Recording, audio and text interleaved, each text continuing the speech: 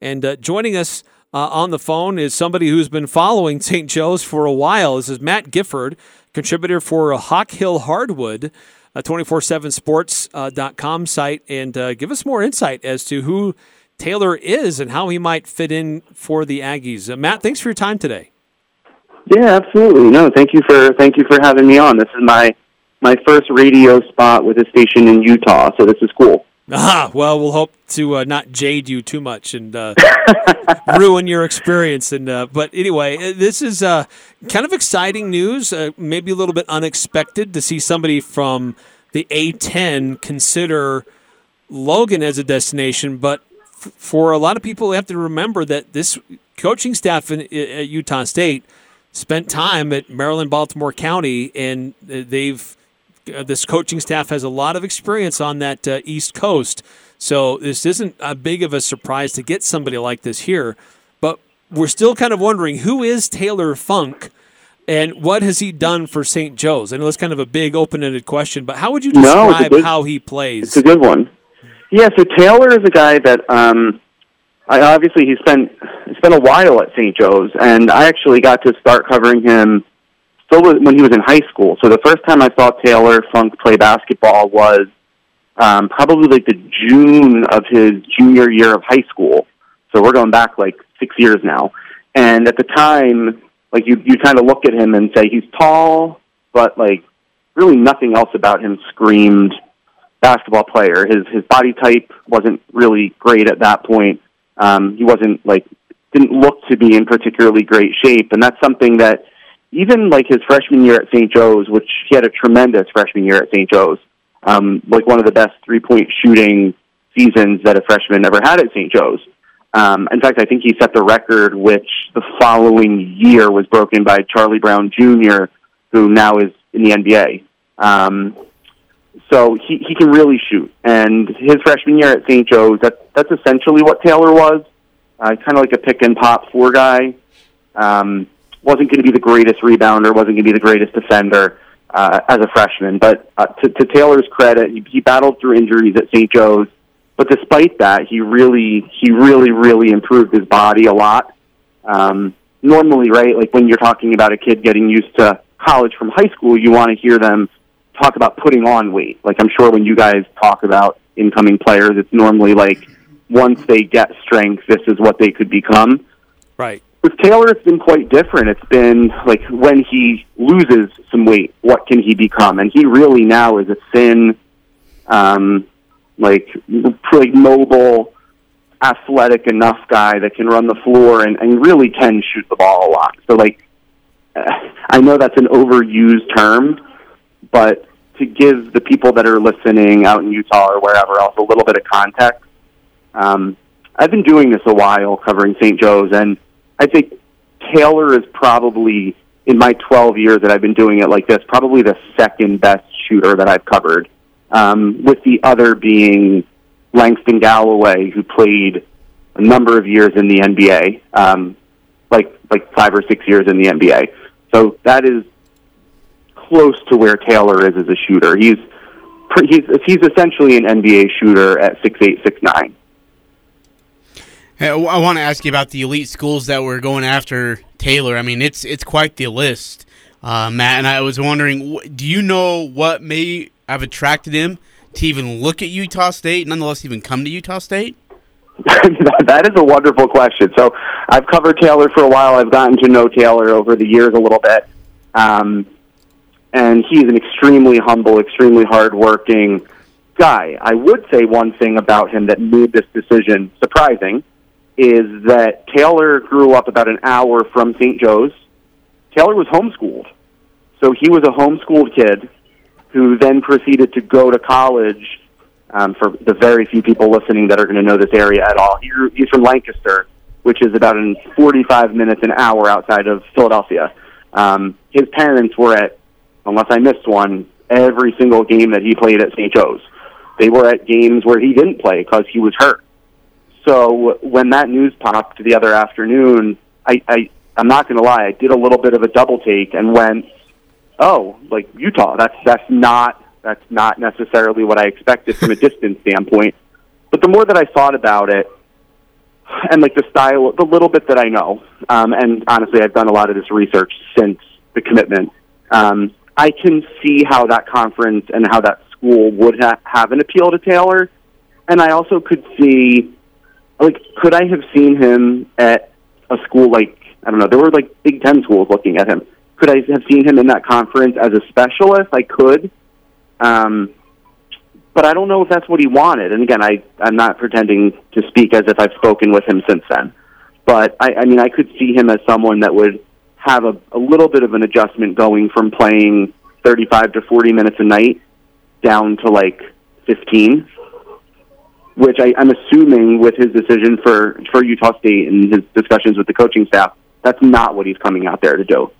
Not to come out there to play 15 minutes a night, but to, at the minimum, like, compete for a starting role and play a significant role out there for the Aggies. I think one of the big questions a lot of us have had, without being able to see a lot of tape on him just yet, is, he looks like he's a shooter, a guy that can step out and shoot, got a good stroke, but how much does he mix it up in the paint? Is he okay with contact, or does he rather draw his opponents out of the paint because of his shooting ability? Yeah, that's a good question. So it's a little bit of a mixed bag with Taylor. So his greatest strength is his shooting. He will rebound. Like, he's not adverse to contact. I know there'll be the stereotype of a 6'8", 6'9", stretch 4 that he does not want contact. I would not say that. I would not ever attempt to put a label on him as being soft or shying away from contact at all. Like, there were games he had at St. Joe's just this past year against good A-10 competition where he had double-digit rebounds. Like, he'll rebound the ball. He'll go in there. He'll mix it up. He would prefer to shoot. He's an outstanding free throw shooter when he gets to the line. I would say, obviously, what you guys are going to see is tape, and all that tape is going to be him just knocking down threes, because that's what he does. He's not going to be a guy that's going to necessarily like operate in the post offensively at all. I've been watching him for years and years and years, and could probably single out his post ups. He's not going to be a guy that's going to do that. Defensively, in the A-10, he's had to play the 5, so he's a guy that has defended A-10 5 men, and done a pretty good job at it. He's gotten a lot better defensively as he's gotten older and wiser. I definitely would say that rebounding, he'll hold up there. Shooting will hold up there. I really, really like Taylor's game a lot. One thing that I think probably from that higher level interest on the transfer market was the holdout is he's not a guy that's going to really do anything off the bounce. He'll score off the offensive glass. He'll shoot.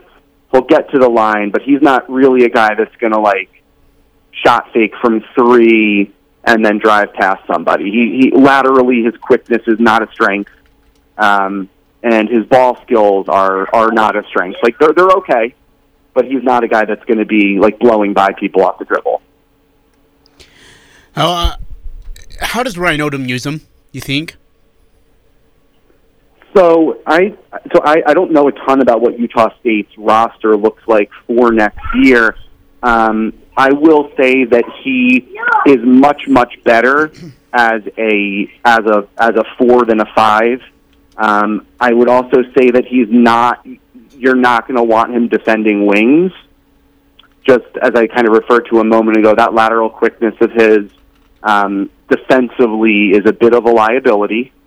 He's tough, and he will defend, but I've watched him guard wings in the A-10 and struggle with guys getting around him. So I think that he will be used probably by Ryan Odom the best as just like a stretch 4. So he's a guy that'll run. He's a guy that'll rebound. He's a guy that will, have a green light. His game this past year against Georgetown, and yeah, I know it's not Georgetown that when you hear Georgetown you think of, but I might be off here, but he was something like 8 for 9 or 9 for 10 or something like that from 3 in that game, and I watched that from my sofa, And I mean, it was up there as one of the better shooting displays I've seen. I mean, he doesn't need much time at all to get his shot up, and at 6'8" plus, he doesn't really struggle getting that shot up over defenders either. So I think Ryan Odom would want to use him as someone that can pull a big man away from the basket.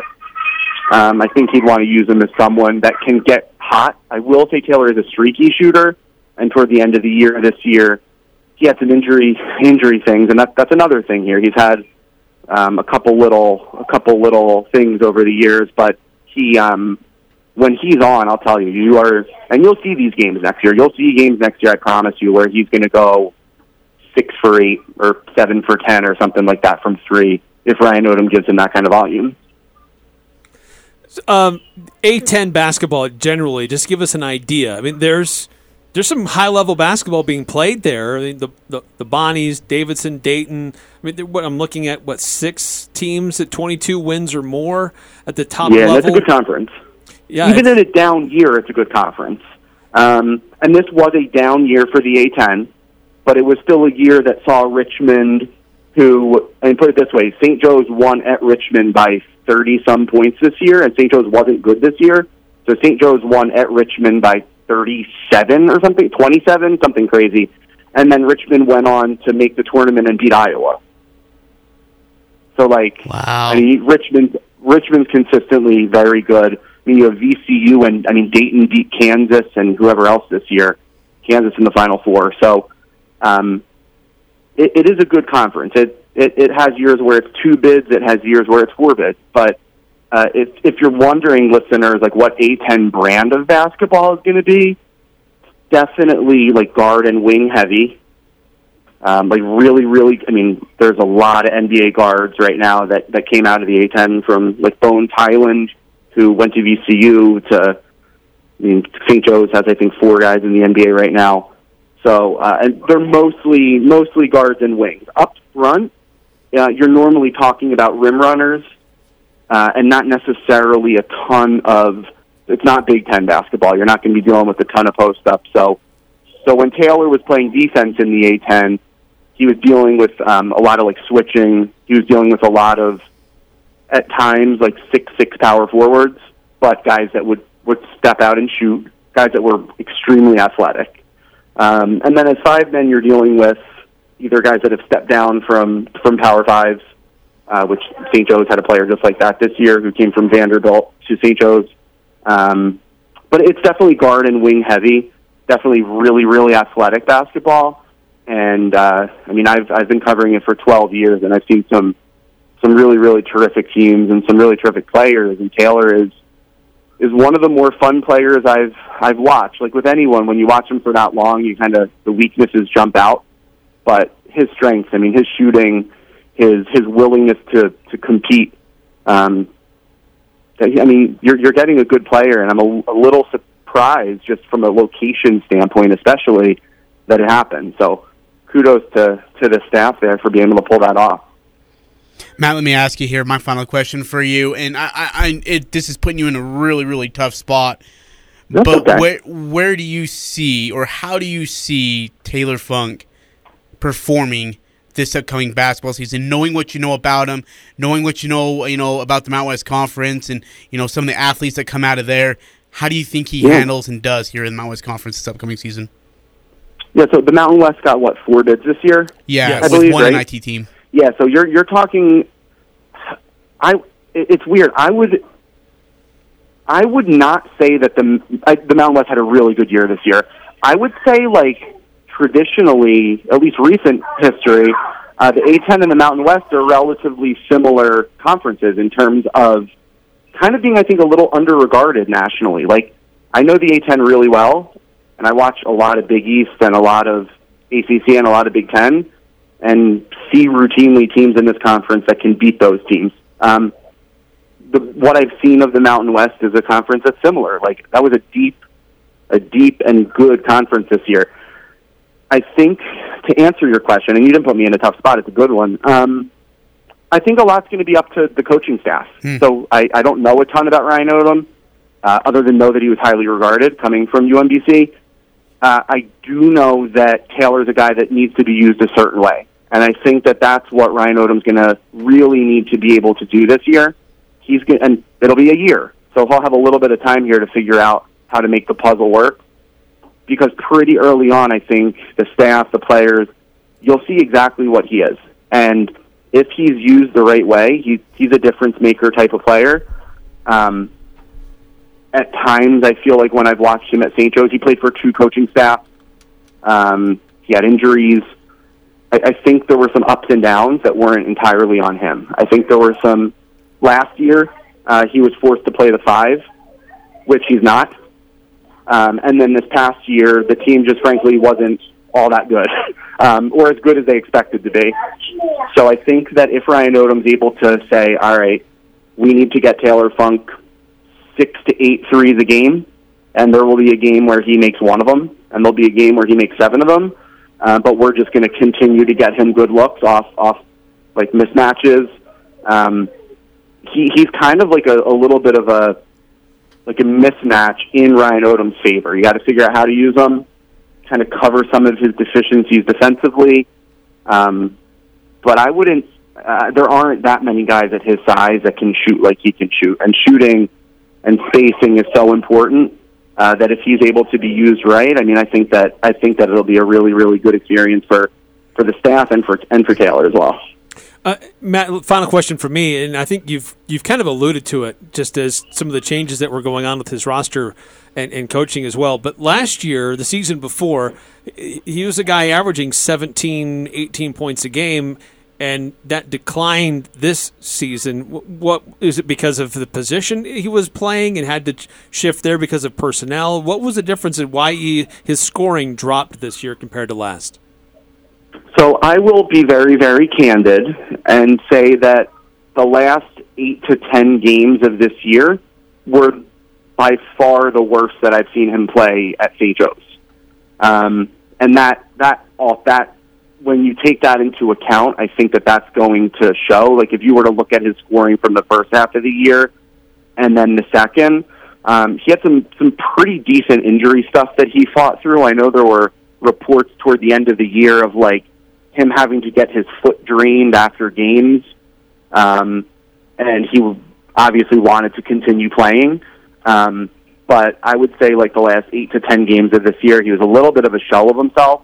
I know that none of that was lingering stuff. That's not stuff that's going to be like long term, but he had like a foot thing, and then in the second to the last game of the year, he fractured a finger that put him out 6 to 8 weeks. So that definitely, I think, altered him this year. And I will say, like, if you go back and look, there have been stretches of games that he has missed. He missed most of his, I want to say, sophomore year due to injury. And again, these aren't, like, softness things. Like, he played through some serious pain this year. But I think that injury is a part this year. I think that Taylor and St. Joe's both expected to be better this year. The guard on St. Joe's this year is a guy named Jordan Hall, who left for the NBA draft and is a guy that is projected kind of like mid-second round. He also kind of had some of his numbers go down this year as well. So I think that I wouldn't, like from your standpoint, look at his dip this year and be concerned about that being something moving forward. I think it's the kind of thing a change in scenery could help. I think it's the type of thing that he'd been at St. Joe's for a long time. He'd been at St. Joe's for 5 years. Sometimes toward the end of the time anywhere, you're ready for a change of scenery and it'll help you. And I would expect more of, statistically, like per 36, the Taylor Funk of 2 years ago than this past year. Interesting. Well, that's a fascinating look as to who this guy is and what he might bring to the table for Utah State coming up next season. And Matt, appreciate your insight. You've been watching this very closely, and appreciate helping us understand a little bit more about who Taylor Funk is and what he could look like for USU. Yeah, thanks, Matt. Absolutely. Happy to join you guys.